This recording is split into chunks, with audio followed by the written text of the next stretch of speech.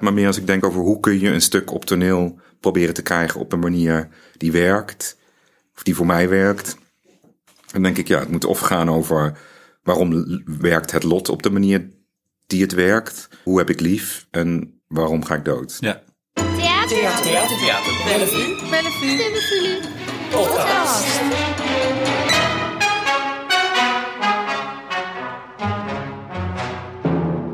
Nieuwe toneelstukken gebaseerd op echte verhalen. Met liefde voor outsiders en respect voor waanzin. Stukken met een echt plot. Maar ook wormholes en ingeleefd spel van mensen die zich uitleven. Zo luidt de tekst op de website van Stichting Nick Brugman Projecten. Ik ben Tom Helmer en hij zit hier tegenover me. Nick Brugman, ik mag vragen aan jou gaan stellen. Van harte welkom. Dankjewel. We gaan praten naar aanleiding van jouw voorstelling Vader en Moedertje. Die speelt binnenkort bij ons in de lunch. Van 30 maart tot en met zondag 17 april. Dus mensen, als u deze podcast hoort, dan heeft hij al een paar keer gespeeld. Maar er zijn vast nog kaarten. Nick, we hebben elkaar eerder gesproken, namelijk ongeveer een jaar geleden. Toen, naar aanleiding van jouw voorstelling Bleeding Love, die hier gespeeld heeft tussen een paar coronabedrijven door. Ja. Helaas niet genoeg mensen hebben die gezien, maar dat was ook echt een heel erg mooie voorstelling. Mensen kunnen dat gesprek nog terugluisteren. Dat was de eerste kennismaking met jou. Ik heb jou toen gevraagd van wat heb je tot nu toe gedaan in het theater? Je vertelde toen dat je aan het Drama College in Londen hebt gestudeerd. Drama Center, ja. Ja, en in Oxford heb je theaterstudies gedaan. Nee, ik heb een masters in creative writing gedaan daar. Precies. En over dat schrijven, daar wilde ik het nog heel veel over hebben. Want jij hebt ook een achtergrond als copywriter. Ook toch? Ja, dat klopt. En dat vind ik gewoon zelf fascinerend. Want je bent daar wat dat betreft ook best wel ver in gekomen, geloof ik. Ik zag een portfolio met merken als ING. Maar ook volgens mij echt high-end merken als Rolex en BMW zag ik er ondertussen staan. Dus daar heb jij echt geld in verdiend ook. In die toestand. Je was echt een beetje een hired gun, zeg maar. Nee, ik heb ook al een tijdje echt bij een bureau gewerkt. Ja, bij verschillende bureaus, in vaste dienst ook een tijd. Net als best wat andere schrijvers. Ja, het is gewoon een plek waar je creatief schrijverschap kan gebruiken om projecten te ontwikkelen waar de financiering gewoon wat anders zit dan in het theater of in de literatuur. Is dat makkelijk om daar terecht te komen bij zo'n bureau? Nee, het is ook wel competitief. Ja, je moet dan spotjes insturen waarvan jij denkt dat ze interessant zijn. En dan hoop je dat die creative director daar bij dat bureau dat ook zo ziet. Is dat een beetje zoals voor mensen die Mad Men hebben gekeken? Dat gaat over de reclamewereld op Madison Avenue in de jaren 60 begint dat, 50, 60. Is het daarbij vergelijkbaar dat je echt zo'n P of een slogan... Ja, en gênant genoeg is dat ook wel echt totaal de inspiratie voor mijn reclame. Voor die serie. Ja, dat je dacht, dat is wel een goede serie, dat is wel een goed leven. Ik ga het ook proberen. Ja, ik wil ook Don Draper zijn. Ja? Nee, ik weet niet hoe die timing precies zat hoor. Maar ik kan me wel herinneren dat ik toen ik bezig was met zo'n eerste portfolio maken, dat mij dat idee... Ja, natuurlijk in die serie is dat super mooi weergegeven. Hoe je op een creatieve manier een probleem of een vraag uit de samenleving vertaalt naar een verhaal. Dat je een positieve draai aan geeft. Ja, het is natuurlijk niet een moreel neutrale bezigheid. Ergens is je doel natuurlijk ook om een vraag op te wekken die nooit beantwoord gaat worden op de een of andere manier. Een vraag die je wil eigenlijk dat mensen een soort jeuk krijgen die jij kan stillen met een product, maar die eigenlijk nooit gestild kan worden. Ja. Dus het is ergens natuurlijk ook wel een... hebzucht moet je aanwakkeren. Ja, in een veel positievere zin kun je reclame natuurlijk ook zien als commerciële kunst, wat ik wel een heel positieve draai vind hoor. Maar in een kapitalistische samenleving is reclame deels natuurlijk ook wel te zien als een soort olie in de machine. Olie. Ja, een soort creatieve olie in de machine. Er zit natuurlijk ook een heel, zoals je dat in die serie natuurlijk ook ziet trouwens, dat er uiteindelijk ook een leegte in zit van, niet bij mensen hoor, ik bedoel niet te zeggen van reclame mensen zijn lege mensen, dat bedoel ik helemaal niet, maar meer dat als je er zingeving in zoekt in je werk, als je dat zoekt in reclame, dan moet je zorgen dat je ernaast wel dingen hebt, en zo doen veel mensen dat in reclame eigenlijk ook, die hebben vaak zijprojecten waar ze dan meer echt hun zingeving in vinden. Kwam je daarachter toen je reclameman werd? Of wist je dat eigenlijk al toen je dat ging doen? Ik weet niet of ik daar zo'n groot plan in had of zo. Het was meer van waar haal je energie uit en waar voel je dat je nooit... Weet je, in theater voel je zo, nou tenminste voel ik, je kan er heel gestrest van zijn en je kan er een soort burn-out bij krijgen en je kan het wereldje teleurstellend vinden. Of je kan het gevoel hebben dat jouw eigen werk niet erkend wordt op de manier dat je dat zou willen. Of je kan vinden dat alle andere mensen stom werk maken of dat het publiek dom is en van alles. Dat kennen we allemaal. Ja, precies. De kunstenaar die zich niet gezien en verkeerd begrepen voelt. Ja, maar uiteindelijk denk ik dat het gevoel van in een zaal zitten met, of het nou je eigen werk is of iemand anders werk, er wordt iets heel dieps aangeraakt in je mens zijn wanneer je in een zaal zit en je echt mee bent met iets. En je voelt dat je samen met een zaal een verhaal ervaart waarin jij iets van jezelf of iets van de wereld herkent. Ik denk dat dat een ervaring is waar je, een soort batterij waar je heel lang op kan gaan. Wanneer ben je serieus de overstap gaan maken naar theater? Wanneer ben je... Het was een beetje een tussenstap. Ik werkte al een tijd in theater en toen had ik mijn eerste... Ik wilde al heel lange tijd bij de Royal Court werken. Hoe lang is dit geleden? Ik denk 15 jaar geleden. Ja. Maar ja, misschien 12. Toen was ik al met schrijven bezig en toen had ik een aantal regieassistenties gedaan. En de Royal Court stond zo'n beetje bovenaan mijn lijstje van plekken waar ik wilde werken. Want ik heb daar... Ja, dat is eigenlijk de plek waar ik voor mij echt zo... Ik had al wel veel theater gezien, maar toen ik daar voor het eerst een stuk zag waar ik zo helemaal in meegevoerd werd, voor mij was dat wel zo'n soort... Daar werd ik echt verliefd op theater, zeg maar. En ik wilde daar altijd wel werken. En toen ik daar eenmaal... En de Royal Court is ook een plek waar heel veel met schrijvers gewerkt wordt, hè? Waar ze eigenlijk alleen maar nieuw repertoire opvoeren. Ja, precies. Ja. Het zit daar ergens in Londen, ook in zo'n wijk waar veel Russisch geld zit, geloof ik. Ja. Nou, ik had er dan wel vaker wat dingen... Volgens mij had ik toen al wel zo'n writers group gedaan. Ze doen dan... Iedereen mag dan werken insturen en dan kiezen ze een aantal mensen om zo'n beginners group mee te doen. Dat is best wel vaak, doen ze dat eigenlijk zo elke 3 keer per jaar of zo. Dat had ik toen al wel gedaan. En toen had ik al een paar regieassistenties op andere plekken gedaan. En toen mocht ik daar voor het eerst aan het werk als regieassistent.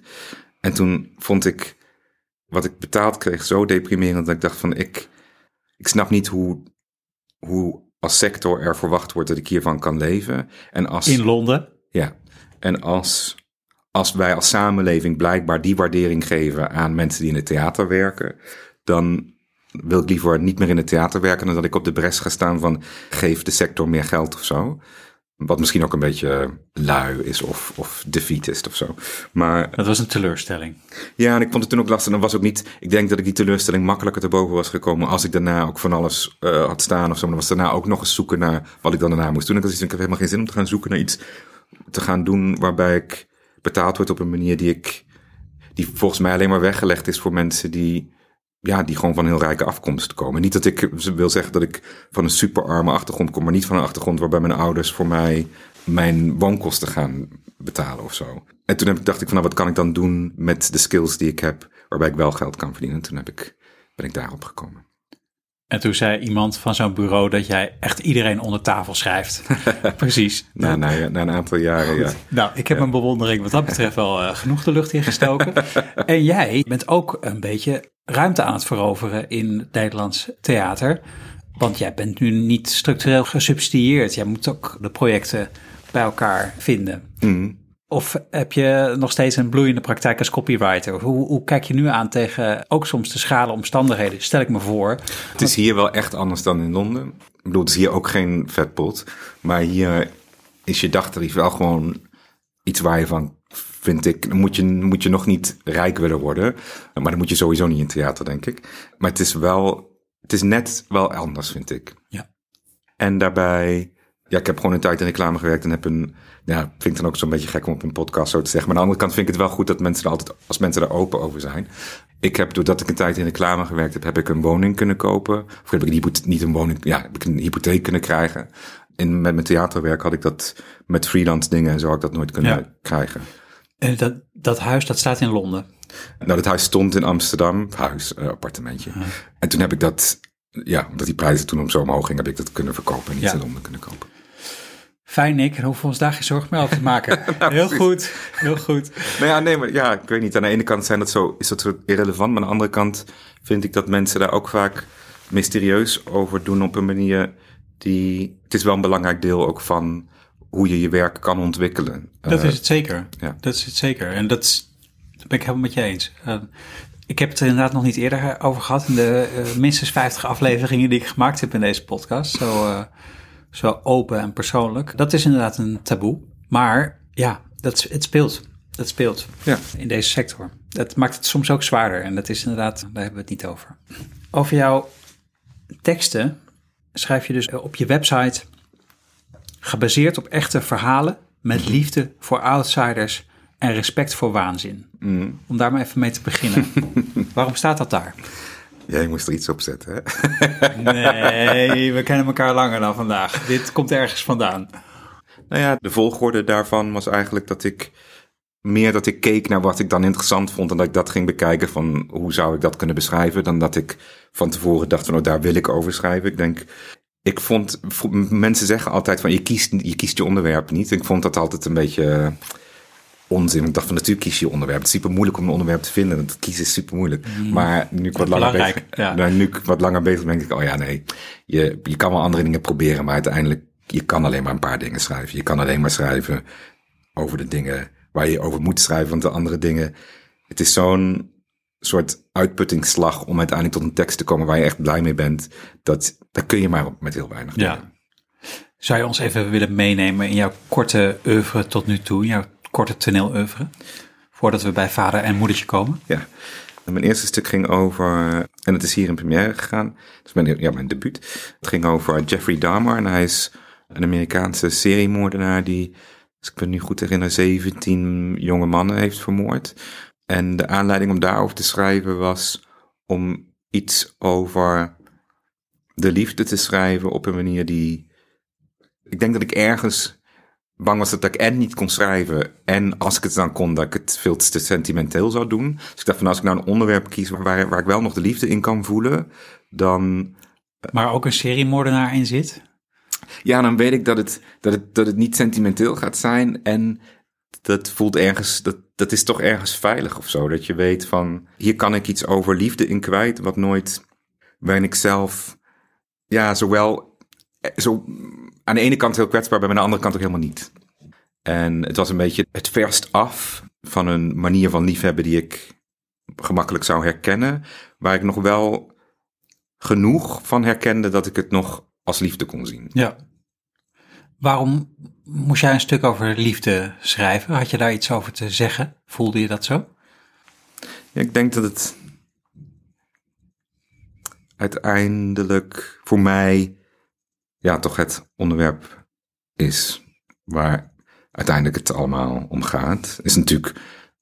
Liefde is natuurlijk een heel breed begrip en kun je op allerlei verschillende manieren bekijken. Maar ik denk dat, nou ja, lot of liefde, dat zijn, ja, lot, liefde en dood, dat zijn toch wel de drie dingen waar het volgens mij sowieso over kan hebben. Ik weet niet waar het verder, ja, misschien als je wat filosofische dingen zou bekijken, zou je misschien wat andere onderwerpen kunnen bekijken. Maar uiteindelijk is de kern toch, hoezo ga ik dood? Hoe heb ik lief? En ja, waarom is dit lot? mijn situatie? Ja, ja. Precies, oké. En dan is liefde. En zeg je dat, voel je dit zo dat er echt zo 3 hele diepe kernonderwerpen zijn waar jij dan eigenlijk toe te verhouden hebt? Ja, dat denk ik dat ik dat zo zie. Maar niet omdat ik dat per se als filosofie zo heb, maar meer als ik denk over hoe kun je een stuk op toneel proberen te krijgen op een manier die werkt, of die voor mij werkt. Dan denk ik, ja, het moet of gaan over waarom werkt het lot op de manier die het werkt, hoe heb ik lief en waarom ga ik dood. Ja. De voorstelling waar we het vorige keer over hadden, alsjeblieft ook nog kort, die heette Bleeding Love. Die ging ook over de liefde. Ja, en ook wel op een manier die niet sentimenteel was. Nee, precies. Nee, dat in ieder geval. Nee, dat ging over de Groninger HIV-zaak. En ik vond die zaak heel interessant omdat de berichtgeving daaromheen, dat ik die heel vervreemdend vond. Dat het zo echt was van de HIV-monsters. En ik vond dat heel extreem, omdat het mij deels raakte. Omdat het was volgens mij ook ik ben HIV-positief en rond die tijd dat ik HIV-positief werd, was ook die zaak. Of misschien, die zaak is meerdere keren in het nieuws geweest. Ik denk de tweede keer dat hij in het nieuws was of de derde keer. En ik vond het heel extreem dat HIV-monsters gebruikt werd. Terwijl als je het verhaal in wat meer detail las, dan zag je dat het dat er wel absoluut iets heel verkeerds gedaan was, maar dat het, om mensen als monster neer te zetten, sowieso dat die mensen dat niet verdienen. Ik vind sowieso dat niemand dat, het is gewoon, ook al of iemand het nou verdient of niet, is niet een heel nuttige manier om over dingen te praten, om iemand als een monster neer te zetten, want dan vind je ook nooit, een monster kun je bestrijden, maar dat is, ik weet niet. Dan kun je met een zwaard op inhakken, maar dat kunnen we ook eigenlijk niet in het echt, want die zwaarden hebben ze allemaal afgepakt. Ja. En in dit geval vond ik het idee dat, om te bekijken van hoe kom je binnen bij mensen die verhalen over opzettelijke besmetting, die blijven steeds terugkomen rond HIV. Nu niet meer zo, denk ik, omdat het nu wel echt een ander verhaal geworden is. In de zin dat het totaal niet meer bedreigend is of zo? Of? Ja, omdat je er niet meer aan doodgaat, is de hysterie ook er een beetje af. De angst bij mensen is er een beetje af, waardoor die verhalen minder grip krijgen, denk ik. De reden dat die verhalen zo, eigenlijk deels een soort verzonnen worden, of in het leven geholpen worden, dat heeft angst nodig. En die angst is nu voor een groot deel weg. Ja, je hoort nu niet meer zoveel verhalen van, ik weet niet, het heeft dan vaak met wraak ook te maken. En wraakverhalen zijn natuurlijk ook altijd sappig en interessant, of ze nou heel erg waar zijn of niet. Ja, en ik wilde onderzoeken van wat die relatie tussen de twee hoofddaders, hoe dat daaruit zag. Van hoe kwamen ze op het punt dat een goed idee leek. Om elkaar op seksfeesten in het Groningse te injecteren met HIV-besmet bloed. Ja. Een hele mooie productie die te weinig mensen hebben gezien. En de eerste productie waar je over vertelde, over de seriemoordenaar, die heette Kogelvis. En die kwam in september 2016 uit als een lunchproductie bij Theater Bellevue, een eigen productie. Nu ben je weer een lunch aan het voorbereiden. Die produceer je helemaal zelf, out in the open. En die heet Vader en Moedertje. Mm-hmm. Waar gaat het over? Het gaat over twee vrienden die elkaar vanaf de puberteit kennen. En die samen hun seksualiteit ontdekken. Hij is homo, zij is hetero. En het volgt hun vriendschap tot ze in de 30 zijn en in de stad wonen. En eigenlijk een beetje de redenen tellen waarom ze geen kind zouden moeten hebben of moeten willen. Allebei single. Leven een lekker cosmopolitisch stadsleven. Waarom zouden ze zich binden? Waarom zouden ze kinderen nemen? Ja, en toch is er bij haar en bij hem ook die kinderwens wel. En besluiten ze om dat samen te doen. En vanaf het begin dat ze dat gaan proberen, blijkt dat sowieso lastiger dan ze hoopten. Weet je, ze denken van, we nemen een kind en dat blijkt toch net iets. Ja, dat blijkt net wat meer inspanning te kosten. Om zwanger te worden. Ja.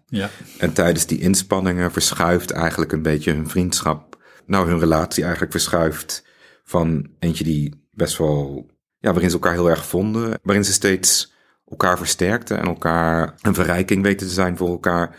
Naar eigenlijk een steeds destructievere relatie. Waarin ze eigenlijk steeds meer de vijand in elkaar beginnen te zien. Waarom? Hoe kom je hierbij? Waarom heeft dit onderwerp jou gevonden? Deels ook omdat ik zelf een kind heb met een vriendin. Maar dat verhaal ligt wel een beetje anders. Maar dat is niet dat jullie samen seksualiteit hebben ontdekt? Nee, precies. Nee. Oké. Nee. Maar wat daarin wel deels een inspiratie was, is dat de verhalen rond regenbooggezinnen over het algemeen. Wat bedoel je, samengestelde gezinnen die niet traditioneel cisgender, hetero,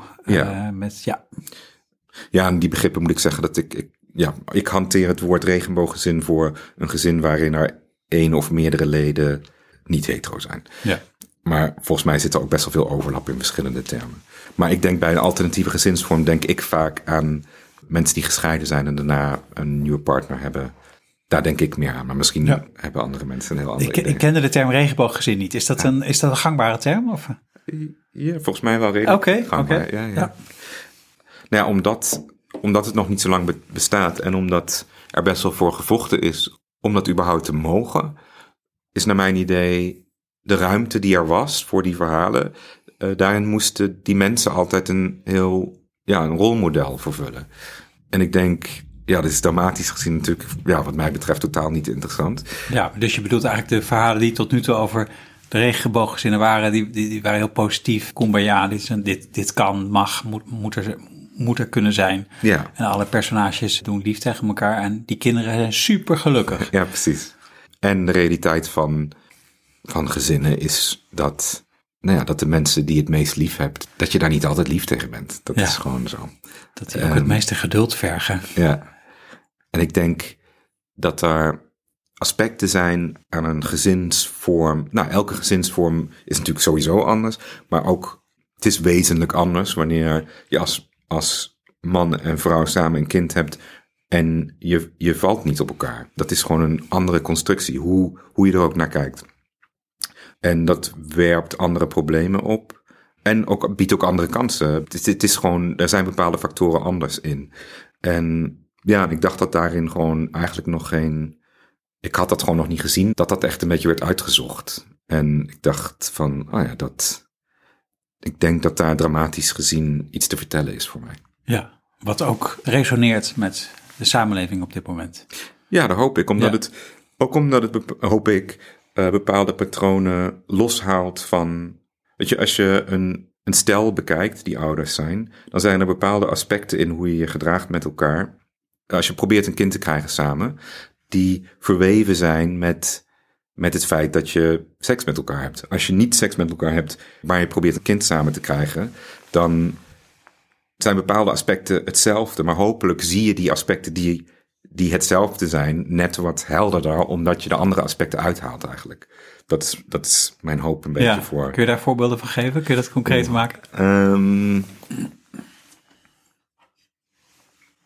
Nou ja, dat ik me kan voorstellen dat als je zwanger probeert te raken en je hebt gewoon een romantische relatie, dat je wel elkaars lichaam een beetje begint te wantrouwen in de zin van, ja, wat... Ligt het aan mij of ligt het aan haar? Maar dat jouw relatie tot het lijf, tot jouw eigen lijf en dat van of je partner of degene waarmee je dat kind aan het maken bent.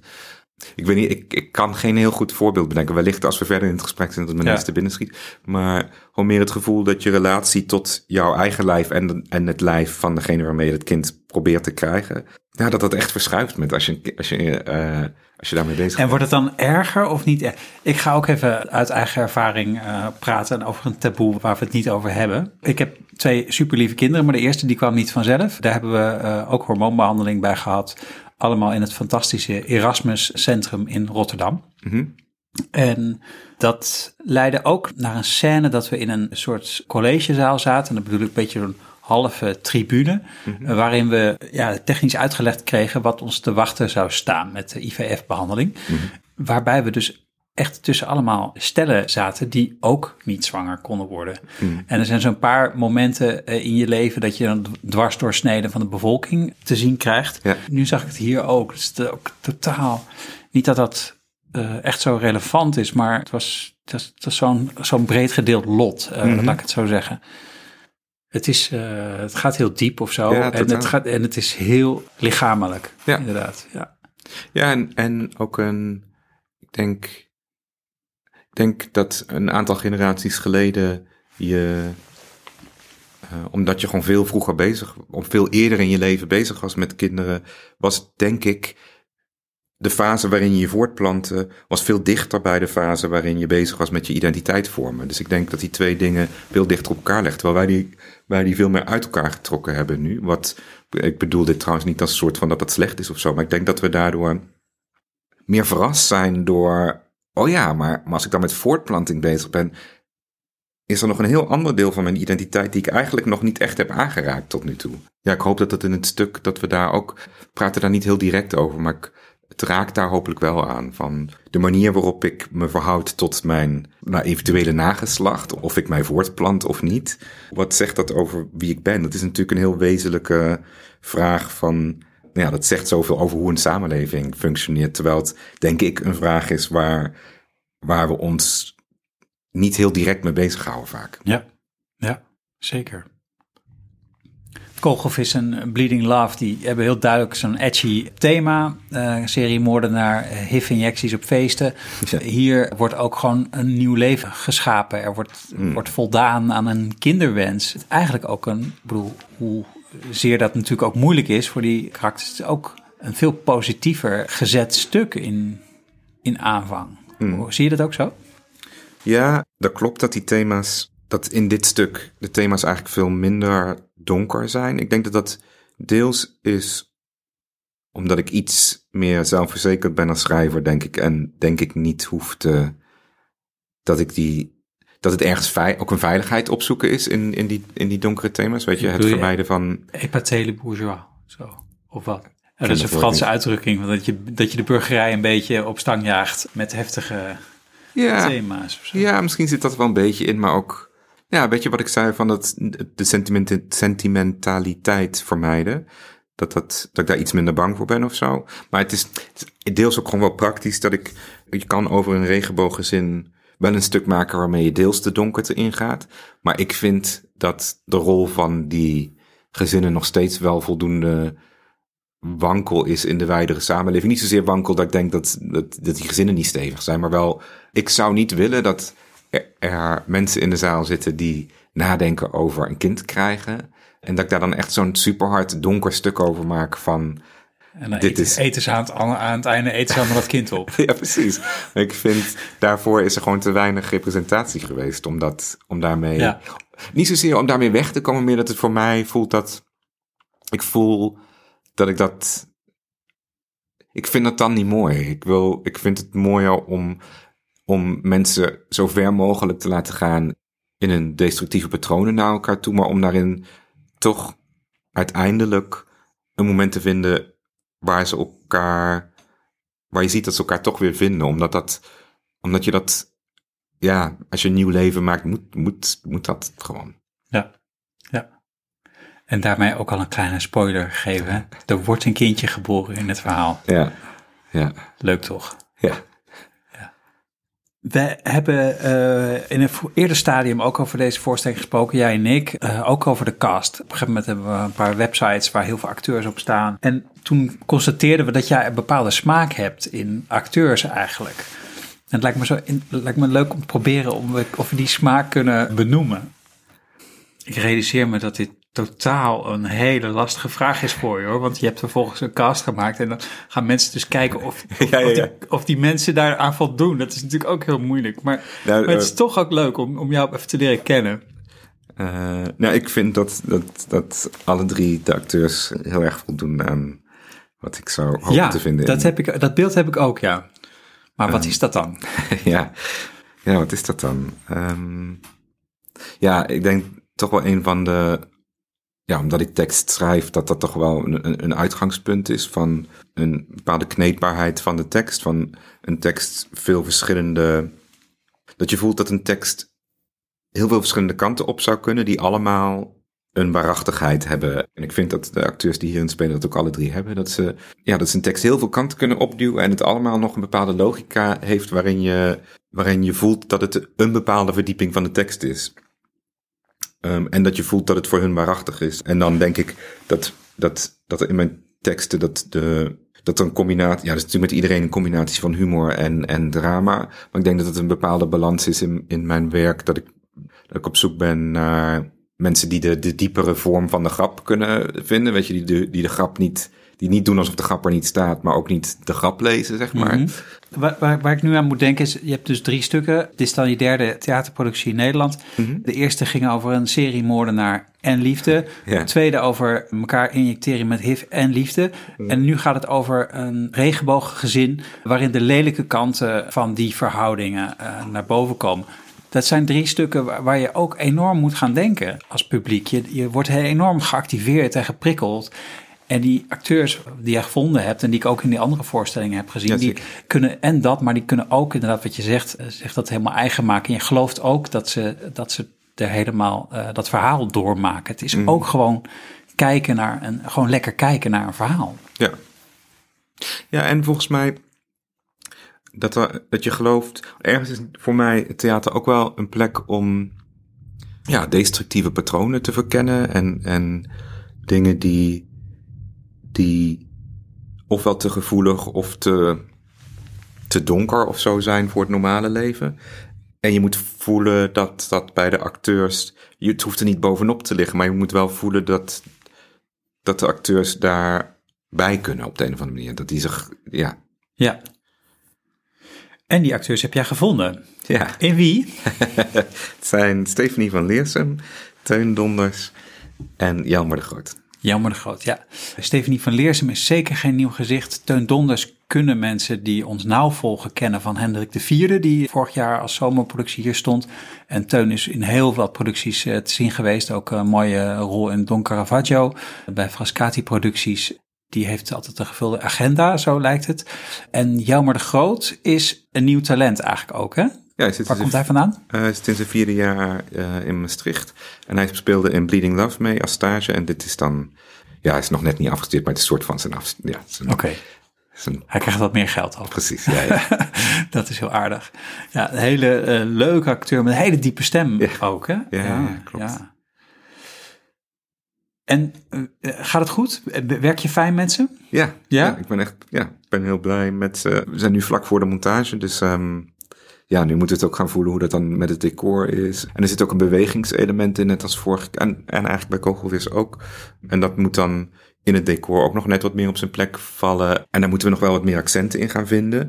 Maar daar hebben we ook nog net de tijd voor. Mm-hmm. En eigenlijk in alle 3 de stukken is er een element waar ik vind dan altijd van als je dan live publiek hebt, dan vind ik het zo'n gemiste kans als je niet het publiek gebruikt ook op de een of andere manier. En ik vind het zo, een van de magische dingen aan theater is dat een acteur het publiek kan gebruiken om een bepaalde gedachte vorm te laten geven. En als je echt voelt dat gebeurt, vind ik dat vind ik een van de magische dingen van theater. Dat kan nergens anders. Weet je, iemand kan een gedachte vormen met alle mensen die er zitten. En je kan het soms echt zo voelen gebeuren.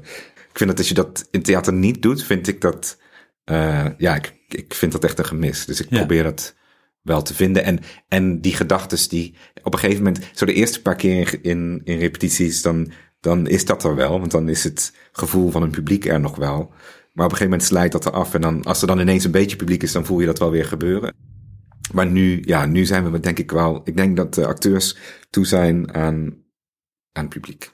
Ja, ik snap het. Hey, en die gedachtes die je vormt met het publiek in het theater. Ik merk in dit gesprek ook en de vorige keer ook dat jij zoekt naar woorden. Jij geeft jezelf daar tijd voor. Hè? Dat alsof je steeds weer ook gedachtes laat ontstaan in je hoofd. Alsof je daar ook van houdt als mens. Klopt dat een beetje? Ja, of ik ben gewoon traag, dat kan ook. Of heel zorgvuldig en geduldig. Je wacht gewoon tot het juiste in je hoofd opkomt. Ja, maar het is natuurlijk, ik denk dat ik dat wel meer doe met, als ik dan over mijn werk heb, omdat, en ook omdat ik dan schrijf, dan zijn dat in het schrijven ben je zo lang bezig met een soort condense vorm van dingen uitspreken, dat als je dan daarop gaat reflecteren, dan voelt het alsof je daar ook wel moet proberen je best te doen om dan te reflecteren op een manier die, als je dat, voor mijn gevoel, als ik dat onzorgvuldig doe, en misschien doe ik dat sowieso onzorgvuldig, maar als ik het niet probeer zorgvuldig te doen, dat ik dan is het nog meer tijdverspilling dat je al die tijd zo in je kamertje hebt zitten nadenken over wat er dan. Dat begrijp ik wel, ja. En zeker ook met de frequentie waarop je voorstellingen nu kunt uitbrengen natuurlijk ook. Dat is gewoon niet onbeperkt. 2017, 2020, 2022. Ja, dan ga je zorgvuldig met die kinderen om. Dat begrijp ik, ja. Hartelijk dank dat je hierover hebt willen vertellen. En ik ben ontzettend benieuwd. Ik heb heel veel zin in de weken met jullie in de Palloniazaal. Ik ook. Dankjewel. Theater Bellevue podcast.